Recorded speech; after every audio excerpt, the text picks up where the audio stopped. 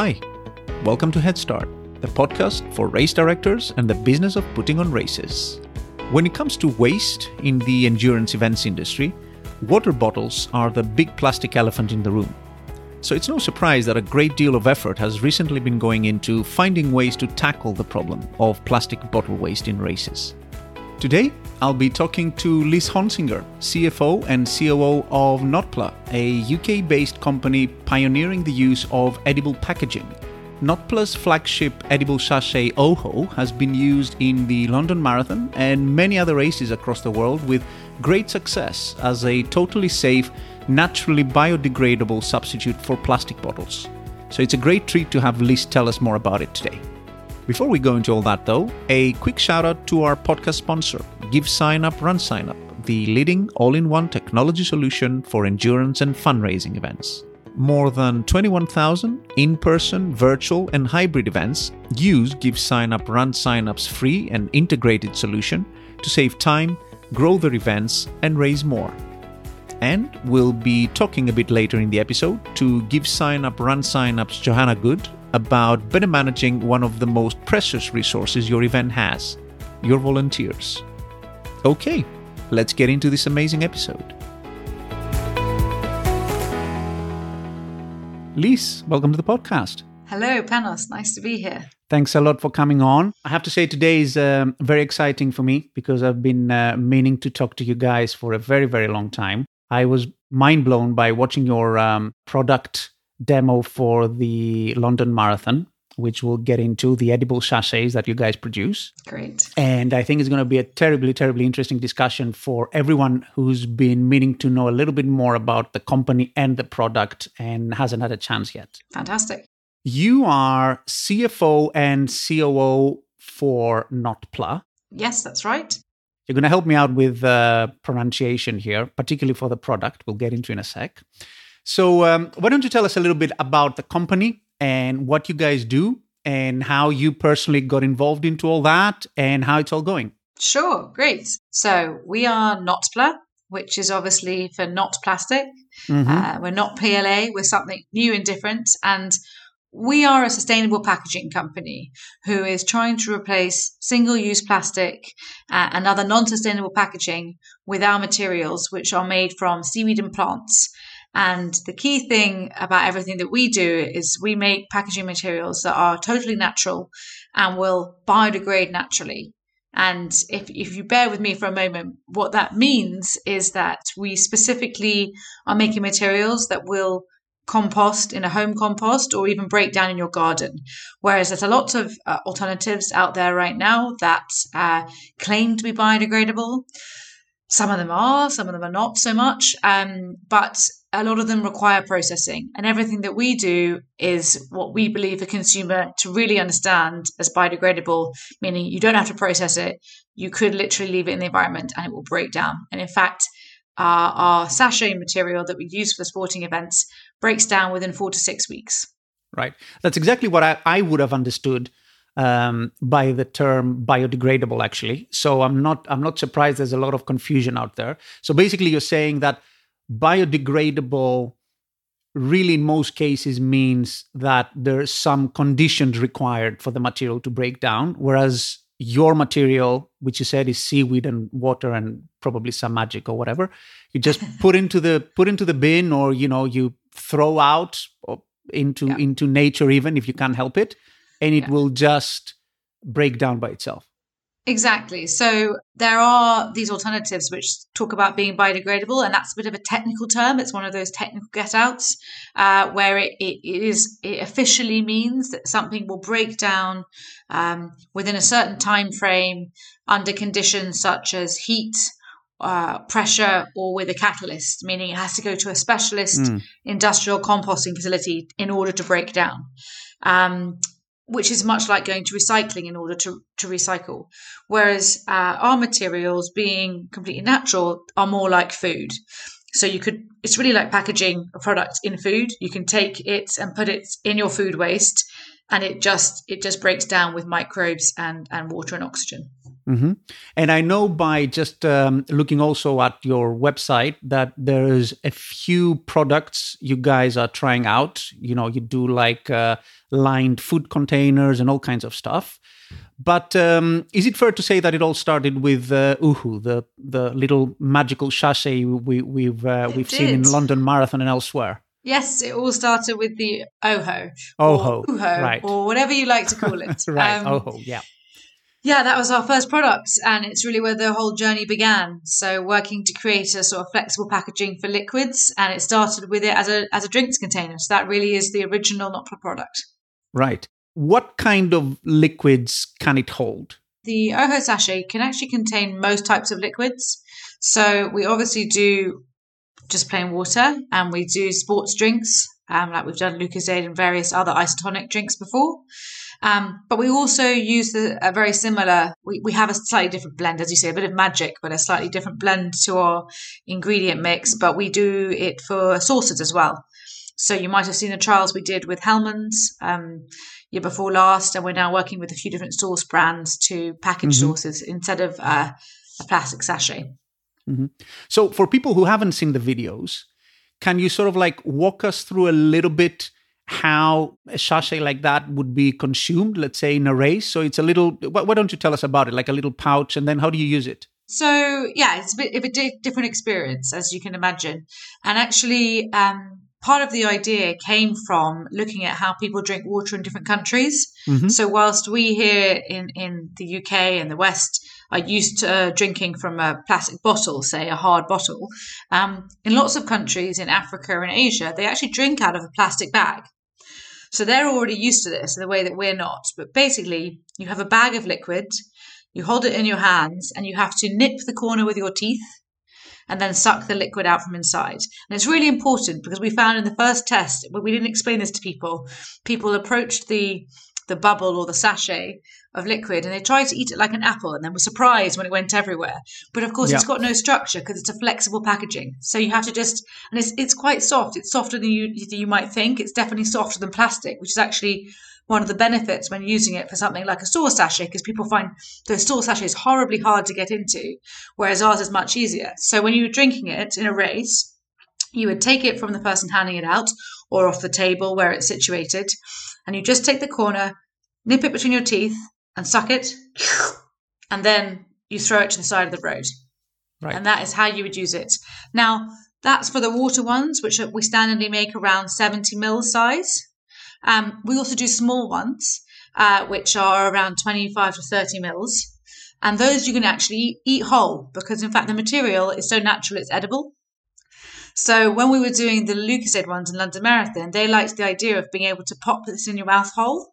So they're about 30 mils in size, in which case you pop the whole thing in your mouth. Ideally, you put it towards your cheek just to be easier, and you bite down on it, and it's going to have a slight pop, right? Which is quite a nice experience. And then you drink the liquid, and you actually eat the membrane, or of course you can spit it out.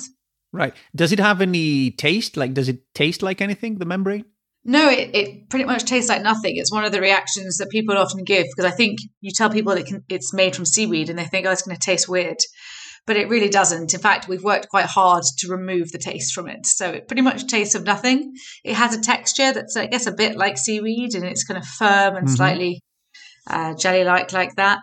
But yeah, it doesn't taste of anything. And sadly, doesn't have any nutritional value. It doesn't? It doesn't. Okay. No, we get asked if it contains anything, and it's all about the product inside. So it has a tiny bit of fiber, but I think you'd have to eat quite a lot of them to make a difference on your diet. Right. And people may be intrigued. And actually, I think if they looked it up on YouTube, there's quite a few people who are trying to make their own, right? I mean, this material is something that you can do like a version of it. You can cook up in a kitchen. Yeah, it's interesting. So that's kind of like where we started from. So the basic core concept is actually a gastronomy technique, molecular gastronomy. So you take the basic ingredients of some seaweed extract and a calcium salt, and you mix them together in a certain way, and you can make a bubble. Look it up; it's really fun. I'd encourage you to do it with your kids. It's great. It's a great thing to do. That's where we started 7 years ago, 6, 7 years ago, and trying that out. And of course, it's lovely that you can do that, but we've come quite a long way from that. So in terms of both the process and the material. So that's just the basic material. We now add a number of different things like plant gums and different plant extracts to give it better properties, which include strength, a better permeability, so less water goes through the material.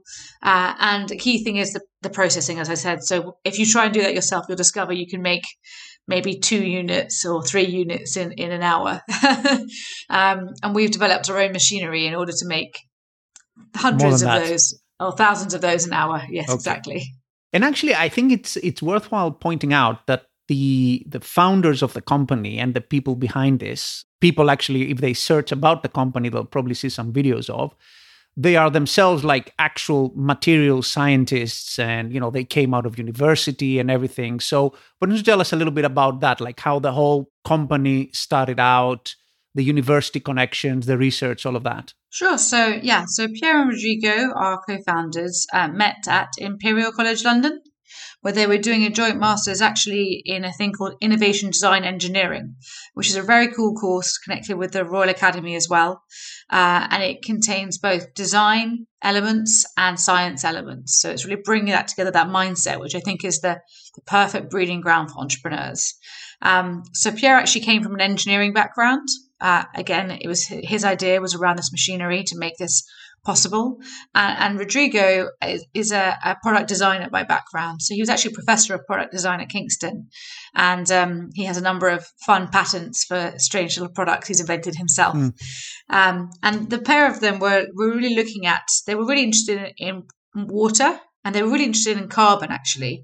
So it was kind of before the whole plastics movement with Blue Planet. They were really interested in looking at how they could reduce the carbon impact of the packaging of drinking water. You might not realize, but if you look at a plastic bottle of water, like around 500 mils, that plastic took half a cup of oil to make and 8 litres of water, which is a massive environmental impact for a plastic bottle. So they were looking at other things. And as you do, you often look to nature. And nature is a fantastic way of inspiring the entrepreneur. And nature, everything is contained in membranes. If you look around you, our cells in our body are water contained by membranes. The segments of an orange are liquid contained by membranes. So they were looking at this idea of membranes. And then they were also at the same time looking through old patents. And there was some crazy old patent from Unilever in the 1940s where they made fake caviar using a similar process with seaweed and calcium salt to make small little bubbles filled with salty black water to make fake caviar. And the combination of those two things came together with this idea of, okay, can we use the same technology, this old technology, to make a packaging for water? And the big challenge being, can we make it big enough? Because, these were tiny little bubbles of, kind of a millimeter maximum. And so they started working with the team at Imperial, so with a number of the chemistry team there to see if you could make this bigger, working in the lab, getting their own extracts from the sea. And they had a few technology innovation prizes to fund that work. And that was really the beginning of the project. I met the guys in late 2016. And at that point, it was a case of, right, we have a basic idea. We have something that we'd like to build in terms of the machine, of how to get this out. And we have an idea of how you might use this. But we need to make this into a real company. So I joined them around then, and we went for a crowdfunding round. And we did some equity crowdfunding on a platform called Crowdcube. And that's how we really got started kind of on the trajectory we're now on. So we raised $1 million in a few days, which was really exciting, and gave us confidence that people believed in the product. And from there, I guess the rest is history. We've grown as a team. We now have in-house, we have around 30 people at the moment, of which we have around five chemists, 4 engineers, 5 product designers. We have all sorts of people, a few salespeople, but lots of technical people. And we have a lab downstairs where we do a lot of our own work. Perfect. A couple of years ago, you were trying to commercialize it, get rid of bottles and everything. And a nice little race got interested, called the London Marathon. So what happened then? Well, the London Marathon, as you say, not a little race, and not the first actually either. We have had some wonderful early stage partners who showed willing and confidence. Lots of local races in the UK who got involved. But the London Marathon, yes, we worked up to that in 2019. So initially, I'm sure you know, London Marathon also organised a number of other races. So before that, we did the Vitality Half Marathon, which they also organise. And before that, we did some test events. And that was all working in partnership with Lucozade to do, as I said, these small 30ml bubbles. So at the 2019 marathon, we supplied 40,000 units to replace all the bottles at one Lucozade station. And it was the first large-scale testing of the product. And it was really fantastic. And what was very exciting is that we got great feedback from people. You always expect with a new product there to be a few naysayers, but there really weren't. People seemed to be very positive. Yeah, I think people are willing to give these kinds of things a try, both organizers and runners, because the issue of plastic and pollution and waste is one, people can't avoid anymore, and it's in the front of people's minds. And I know that although it might be inconvenient in some cases, people are thinking about all kinds of things, about going cupless, about having other substitutes for plastic bottles, having biodegradable cups, that kind of thing. So yes, I mean, I'm pretty sure people would have given you the benefit of doubt and would like to see you succeed. I think everyone would like to see you guys succeed. In terms of the aid station that you guys supplied the Lucozade sachets for, how did that work, out of curiosity? Like, I can see how you can stack bottles of Lucozade and, how people might just, run through and pick one up. How did it work with your sachets? Was it a bit of a challenge for volunteers to be able to hand them out or train them, or how did that go? Okay, Panos, you get me excited here. We're talking about logistics and operations. It's very exciting. No, so I think just in terms of the practicalities, the OHO sachets are supplied in containers that are each, 35 centimeters by 20 centimeters big, and they are hard containers. And those themselves can therefore be usually transported to the event headquarters. So they'll be transported before the race. So we very much see the way you distribute and treat our sachets is similar to water bottles. So they get delivered to the central location. You, in your setup, with your van that's going to take out all the tables and the flags and things, will take those out to each water station. In the case of London Marathon, because there was a large volume, we had the kind of pallets of stacked up of these boxes behind the station, behind the tables.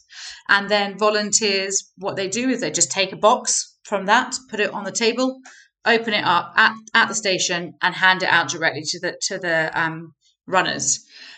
You're totally right. There's a big education piece here. So we make sure that we send full instructions and usually even get involved in a pre-race briefing with all the volunteers to make sure they understand what the product is, how that they're going to hand it out, and even we make sure they all try one so they know what they're doing. And there are different ways to hand it out, either direct hand to hand. So your volunteers have to obviously use hand sanitizer beforehand and then put on gloves, blue gloves, and then can hand out directly to the volunteers. Alternatively, we use a system where we put down plastic onto the table itself, which you can lay out the product on and runners can grab them themselves, which allows you obviously to then wipe it down between units if you need to. So two different routes. And the main thing is about explaining to runners. We always supply full pre-race briefing information. So there'll be information that goes out in the pre-race emails and then to be said on the day as well. We also have like a how to use it video. So everyone knows the thing I explained to you about the nip and the sip. And yeah, it works quite well. We find that probably the first time a runner tries a big one, they might not get it perfectly right, but usually by the second or third time they try one, they do. It's a learning process, of course. I guess that's it. Did you get any feedback from runners that might have helped you rethink some of the ways that you're distributing or delivering it, or even like the material it's made out of? Was there anything that came out of the London Marathon that was helpful to you from an R&D point of view? I guess not so much from an R&D point of view, but obviously it's a very big learning to experience doing a huge race rather than smaller races we've done to date, and to see how that's set up. And obviously working with a large team of, I think it was 30 volunteers rather than a smaller group. You just need more kind of training.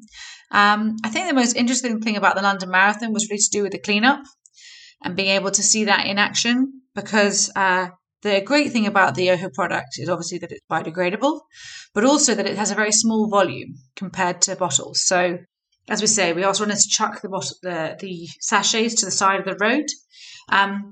When the race is finished, it already looks like there's very little there because it's such a small unit. And actually, we had the first time that the street sweeper van went past, we had to wave him down and tell him to come back, because I think he looked out his window and thought, that station's already been cleaned. Right. So we had to get him to come back, obviously. But what was great is just seeing that all you need is one street sweeper to go down, and they pick up the material just like it's leaves on the road. And it goes away, which is in massive contrast to the station that was, I think, about a mile away, that was a water station with just bottles, where bottles just everywhere, obviously in the road. They have to send, I think, 3 different trucks along to collect all the bottles, and then end up even then with some people on foot going to pick up the last bottles so they're onto left behind. So I think for us, the learning was really just nice to see how post-race, how much easier it was to clean up the Oho product. Could you even wash it off perhaps? Or do you have to actually pick up the sachets? It depends on your race setup, but on tarmac, the easiest is a street sweeper, just using those standard street sweepers that go along. You can otherwise, if you're a smaller race, what we've seen them do before is they have like a 1 bin bag, and they just use a dustpan and brush type thing, a kind of a broom and a pickup, and put it in there. And as you're probably implying, like the great thing is if there is anything left behind, it doesn't matter. Right. We've never had any complaints from a community afterwards, because those things, they disappear so quickly. You barely see them. If they're in nature, if it's in a field, you know it's going to disappear. It's fine. And on tarmac, it will pretty quickly just squish into the tarmac and not be seen. What has been the feedback from the organizers? Were they happy with how things turned out? I think so. I mean, they've signed us up to do it again. So oh, that's great. Yes. So obviously last year was all cancelled with the COVID pandemic, but this year we will be doing 2 Lucozade stations rather than 1. So it will be 90,000 units this year. 2 out of how many? 2 out of, I'm not actually sure how many Lucozade stations they do, but obviously it's the Lucozade rather than the water. So they haven't been that brave yet. Okay. Is delivering water other than quantities a particular challenge? I wouldn't think so. No, it's the same as delivering water. I mean, like for like, really, water is heavy, right. But it's the same as delivering it in bottles. Yeah, it's about the quantity, I think. And I think London Marathon have shown a great enthusiasm for this product, but they traditionally not a leader in testing things out, I think. So I think it will be hopefully a year or 2 later that they start trying the waters out as well. Was it a case of you approaching London Marathon or the other way around? How did the relationship get going? It's a really good question, and I can't remember because we've been speaking to them for so long. Right. I think actually in the end it was Lucozade that was instrumental, because they, as their product comes in a plastic bottle, were really keen to find a way to do something without plastic. London Marathon can, of course, choose to put water in cups if they wanted to, although most runners will agree that that's horrible and no one wants to have water in cups. I think on the topic of feedback, she were asking about before from runners, most of the feedback we received is from through Instagram and social media. But what we found is that actually the runners that did use big waters, this is not London Marathon, but in other races, found it actually easier to drink from once they got the knack of it than a cup or anything like that. Because it's a closed container, once you've worked out how to nip and suck it, you're not going to lose any water. You're not going to spill it. So you can actually drink it while running still. Right. Speaking of other races, I'm sure you're being approached by all kinds of events. Can you tell us a little bit about the kinds of races you work with outside of London Marathon? Sure. Well, I think mostly we're open to work with anybody. So we like to be nice and fair. It has to have a reasonable size. So I think we ask a minimum order quantity to be around 5,000 units. That means that it could be a race with who wants to do one water station who has 5,000 participants, or it could be a race that only has 1,000 participants, but it's a marathon race and they want to do all 8 water stations or something. So I guess I should mention our flagship races, who are the great believers that I mentioned before. Was 2 fantastic races. One of them was the Chippenham Half Marathon in England. It's a lovely race through the countryside around Chippenham, and they were the first race, I think, 4 years ago to try out having OHO water sachets at every single station and all the hydration provided that way. And I think their community of runners actually now know us quite well because we've done it every year since as well. And they always give us great feedback. And that's where I said there was this fantastic runner who was quite fast. And he said, I'm never able to take water ever on a race because I'm going too quickly. But this is the first time I managed to drink water on a race. So that was great news for them. And then we also did the Harrow Half Marathon in London, where we similarly did all water at every station. And again, that was, I think, 2 years ago when the event was last held. And again, great feedback. So that's just some examples of some local races we did. But we are talking to a number of the larger events around the UK, as you can imagine. And actually, we're also starting to work abroad. We're doing our first event in Australia in around 2 weeks' time. Excellent. On the 1st of May, that's the Kangaroo Islands Marathon on Kangaroo Island. I believe it's completely sold out. And they will be trialling OHOs for the first time. And we actually now have a partner in Australia, a guy called Nate, who runs the 1908 Sports Management Company. And he is now helping us distribute into Australia. So he's also talking to a number of the big marathons out there. I won't mention the names because it's all early conversations, but you can imagine the big city marathons in Australia. There's 2 of them currently interested, and hopefully we'll be doing a test later this year. Whether it's water bottles or edible sachets like OHO that you're handing out at your aid stations, the one thing you're always going to need is a volunteer force that runs like clockwork. So how do you coordinate dozens of people across a myriad of tasks without spending hours updating spreadsheets? Well, would you believe it? Give Sign Up Run Sign Up offers a complete volunteer management solution as part of the service. So let's hear a little bit more about that from Give Sign Up Run Sign Up's own Johanna Good. Johanna, thanks a lot for coming on. Hey Panos, it's good to talk to you again. So apparently the Give Sign Up Run Sign Up platform comes with a fully fledged volunteer management module, which I'm ashamed to say I only discovered very recently. Tell us a little bit about what race directors can do with that. Yeah, so every race comes with a volunteer management module that's built right into the event. You can just look for it on your race dashboard, and then it's free and easy to use. It's pretty intuitive. You set it up so that there are volunteer tasks, and then you can organize those tasks into categories to group them together, or you can offer different time slots for each task. For example, I have a smallish race that I organized, so I set up a full category for all the water stops, and then each individual water stop is a separate task, and there's 2 time slots for each water stop.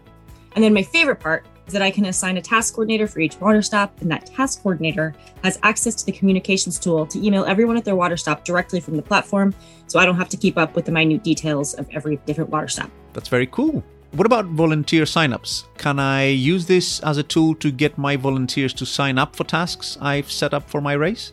Oh yeah, absolutely. The registration is just like a simplified, free registration that you do for any event. You can require a waiver, you can ask additional questions. The platform is going to automatically track the status of each task and time slot then, so it'll stop taking registrations when a specific task or time slot is filled. There are some detailed reports. Obviously, you can access email addresses and questions, answers from your volunteers. My favorite report is going to be a quick summary that shows the status of each task and the time slots in a color-coded quick glance. So there's slots that are green, and those are totally filled. You don't need any more volunteers. There's yellow slots that have reached a minimum number of volunteers, but could use a few extras if you can get them. And the red slots are the ones that you really need to focus on recruiting for because they haven't yet reached the minimum number of volunteers that you've entered for it. Awesome. So there's really everything I need there. I can get my volunteers to sign up, and I can allocate tasks to them, and then I can monitor how they're doing delivering on those tasks. And you said this is all free through the Give Sign Up Run Sign Up platform? Yep. The volunteer platform is available on any race dashboard. Super. Well, there you go. Another great tool to help you manage your race, absolutely free from Give Sign Up, Run Sign Up. Awesome. Many, many thanks to you, Johanna, for sharing this information with us. Now, let's get back to our discussion of OHO, the edible liquid sachets for races, with Liz Honsinger. Okay, so it seems you guys are working with a bunch of races from around the world. What countries is the OHO product actually available in? So, at the moment, we are a UK-based production facility. And the long-term vision is that we'd like to have production facilities all around the world, because for us it'd be really important to produce close to site. We don't really, in a long-term world, want to be shipping water around. That said, whilst we're at this stage and we're growing, we are doing exactly that. Our product itself has a short shelf life, but we've found a way to pasteurize it that enables us to ship using the slow boats, the low carbon impact around the world. So Australia is this new market we're looking at, but typically we do the UK and Europe at the moment. European events can contact us. We also have a partner that is working in the Benelux region that we can put you in touch with, who are starting to supply into the European races. And what about US? Because we have a very strong following in the US. I think once people realize what we're talking about and take a look at the videos, they'd be very excited about potentially getting a hold of some of that for their race. Is OHO going to be available there soon? So that's a really interesting question. We'd love to do the US. And if there are any potential manufacturers listening or sales agents who'd be interested in getting in touch, please do. Because we have this idea that, as I said, we want to one day have manufacturing all around the world. And that doesn't have to be us doing it ourselves. We're looking for people who'd like to franchise and who'd be able to set up sites where they could make that water. And even in the short term, people who will just be able to sell and be our local agent would be fantastic. That said, if there are any big American races, we're always happy to talk to people, because I think as of later this year or next year, we'd quite like to do some trial events in the US. So they have to have a reasonable scale. It doesn't work to ship units out there at this stage for something small. But yes, very interested in talking to American parties, because for us as a company, it's never been about being in one country. It's about being global. It's about having the impact everywhere. Mm-hmm. And in terms of numbers, if I'm organizing an event and I want to go exclusively OHO for the water, say, how should I be thinking of the quantities I'll need to order in terms of, if I have, let's say, like a 10K with 1,000 people, and I usually, give out an amount of water bottles. How should I think of that substitution ratio between water bottles and OHOs? It depends on the length of the race, I suppose. And it depends on if you have any local restrictions and requirements on volume of water needing to be supplied by participant. Obviously, our units are 70 mils. So you can do the maths, but in general, what we found is that people give out water bottles, but people don't drink more than a couple of sips. Yeah. And we got to 70 mils because that's about 3 or 4 gulps, which is what people want to take. So for shorter races, we would say for a 10K, it's probably 1-to-1. Whatever you have as water bottles or cups, you just replace with the same number of our product, of OHO. For longer races, half marathons or a marathon, we would probably say more like 1.5-to-2. in terms of the ratio, because especially if it's a warm day, we find that, the first water station or second water station at a race, person will still take 1. But by the time they get to their second half of the race, they'll probably grab 2 OHOs and then they can drink 1 straight away, can hold 1 for a bit and then drink it a little bit further down the road. So for a half marathon, maybe it would be 1.5 per person, and for a marathon, we can discuss it. It depends, I guess, on various factors, but 1.5-to-2. Yeah, that's a good point about quantity, because indeed, and I know you race as well. When you're on a race, you grab a bottle, particularly for some of the longer races like a marathon, where like every 5K there'll be a water stop. You don't actually take any more than 2 or 3 sips, and really, like most people just throw it away, and there's like a little puddle around every water station. So that's, I suppose, you're saving back on water as well as bottles and everything. Yeah, it's true. And I mean, I'm sure you've seen it. Well, there's a couple of things, but obviously you should be well hydrated before you do a race. So this is just to top you up and stop you feeling parched. And I'm sure you've seen it if you've done big running events nowadays when they're giving out bottles of Volvic or something.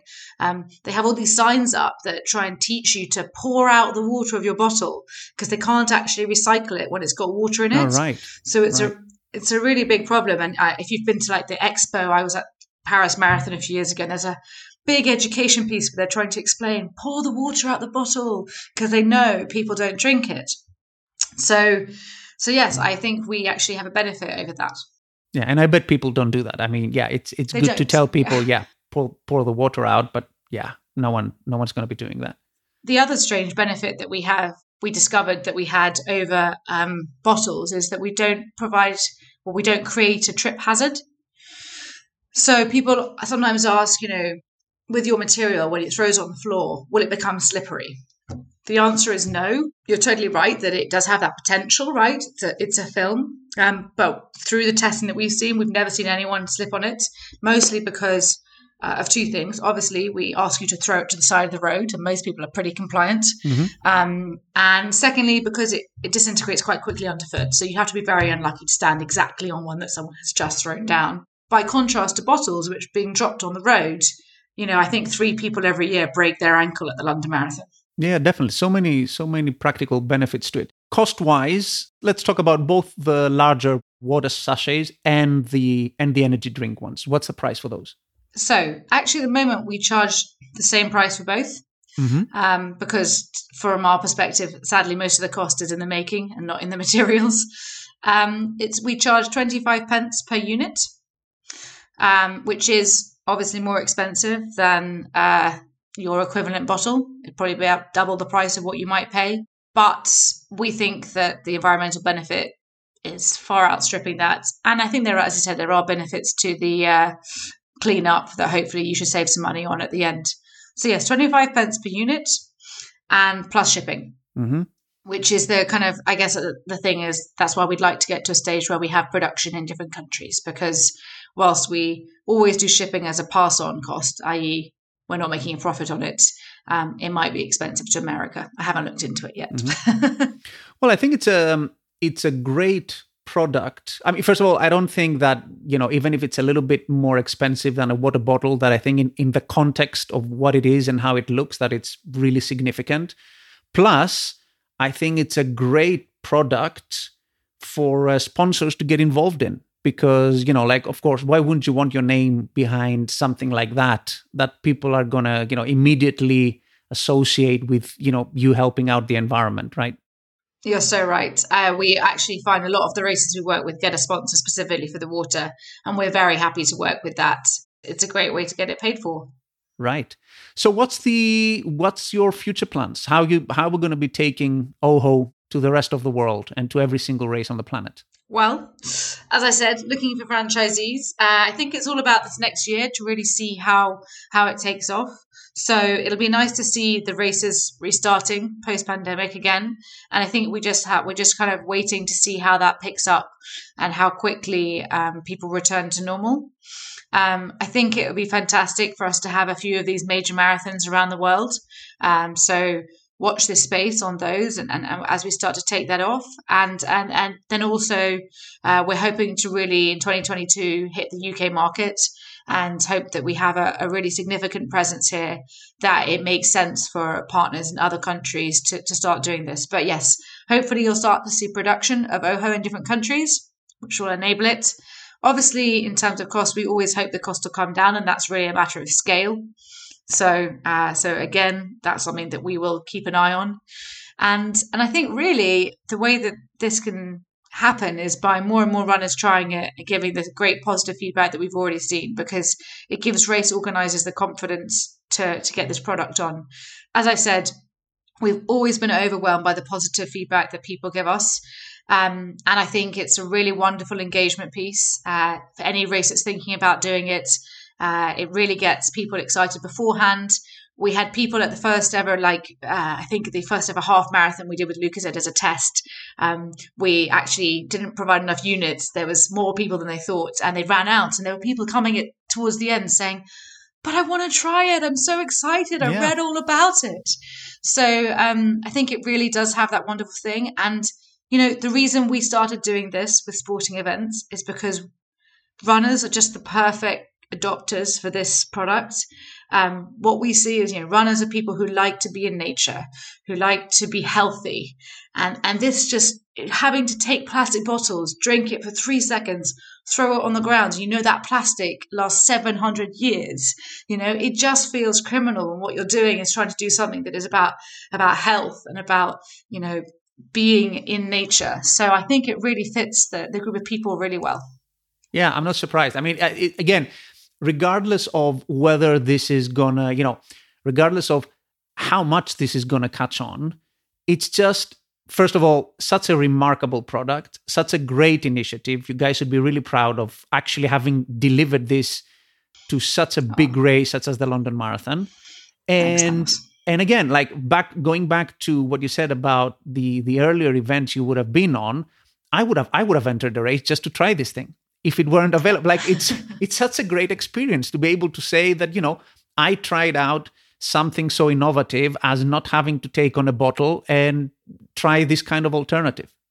It's a great thing. It's fun, I know. And the one thing we often find at races is that we have to tell the volunteers not to give it out to the public, because you'll get people coming up saying, "Can I try one?" Yeah. And we're saying, no, the racers booked this for the runners. Please give it to them. Have you found actually through your conversations with race directors any kind of sticking point at all about people perhaps not wanting to try it out for a specific reason? Well, I guess most of the events that contact us are already in a certain mindset, so they're probably less likely to have those kind of questions.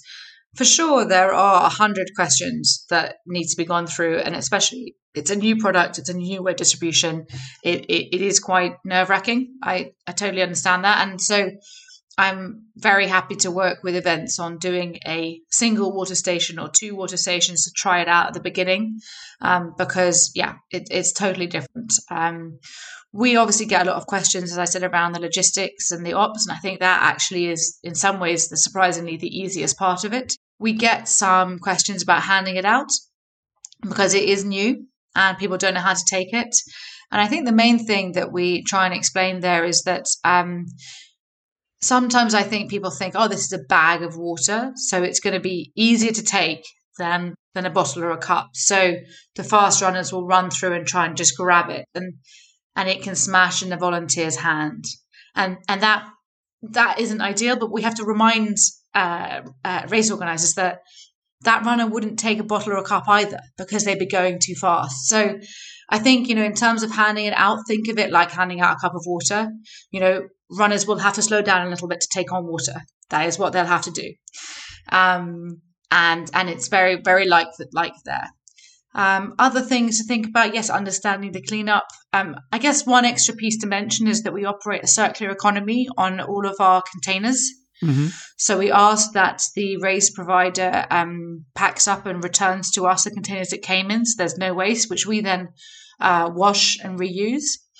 So I guess that is one extra piece, but we provide the return packing label, so it should be relatively simple.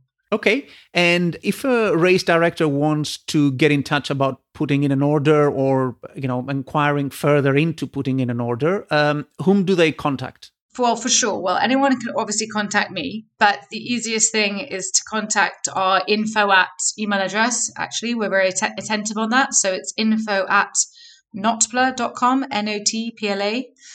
You can also go onto our website, and if you go onto the product page, you can scroll down, you find the OHO Sports section, and it links directly to a form, which you can fill out straight away with your race details, and that will get sent straight off to our sports team. So either info@ or via our website, and there's a form on there. And we look forward to hearing from people. What kind of lead time should people expect if they're ordering, let's say, from, the UK or Europe? So we operate on a first come, first serve basis in terms of capacity. So obviously, if your race is going to take place on the 4th of October, which seems to be the most popular weekend at the moment this year for events, The sooner you get in touch, the better. We tend to say we ask for the UK and European countries at least a 4-week lead time minimum for booking, just in terms of delivery. And, obviously we're still figuring it out with Australia and the US, but I think there we'd need to be looking for like an 8-week to 3-month lead time, just because the shipping is about 8 weeks in itself. Okay. But yes, so for UK races, if your race is at least it's 3 or 4 weeks away, we may as well get in touch and see if we're still available. And in terms of franchisee opportunities, are you guys open to that? Because I heard you mention earlier that that's going to be your rollout plan for other countries in the world. Are you interested in people getting in touch and saying, how do I get involved, getting a machine or something so I can produce locally for events in my country? So if you're interested in getting in touch in that, by all means, email me personally, which is LISE, Lise@notpla.com. And I'm happy to talk to you. Or also you can email the info at email address. At this stage, yes, we'll be looking for people who've got manufacturing experience, people who've run a food production site before perhaps, or people who have maybe done a lot of the operational equipment for races. So someone who makes the T-shirts or the race numbers for sports events, those kind of people would be the perfect people. And I think what we're looking at doing is probably not leasing any machines until 2022, but we can start working together in 2021 to build up interest. Excellent. And test out the product in new markets. And these machines, out of interest, what kind of production rate do they run at right now? How many of these can they turn out? So actually, we have the machine is quite a small machine. We set it up to be like a small unit that could go into a smaller kitchen. So a single unit, which isn't too expensive, produces around 10,000 units a week if it was running on an 8-hour day, 5 days a week. So I think that works out to a couple of 100 units an hour. Excellent. Okay. I think that's all from me. It's been, as I expected, extremely interesting. I hope everyone listening in found it interesting. I'd like to thank you very, very much, Lise. I know you're extremely busy and you don't do this kind of thing very often. So thank you very much. People have your contact details if they want to get in touch, either to buy product or to discuss becoming a franchisee for you guys. I'll wish you all the best with this fall's London Marathon, I guess, and races beyond that. Thank you, Panos. It's been great. Thank you very much to everyone listening in, and we'll see you in the next episode. I hope you enjoyed this episode on OHO, the edible packaging for races, with Notpla CFO and COO Lise Honsinger. You can find more resources on anything and everything related to race directing on our website, racedirectorshq.com. You can also share your questions about sustainability, reducing bottle waste, or anything else in our Facebook group, Race Directors Hub. If you enjoyed this episode, please don't forget to hit follow on your favorite player for more great content like this. And until our next episode, take care and keep putting on amazing races.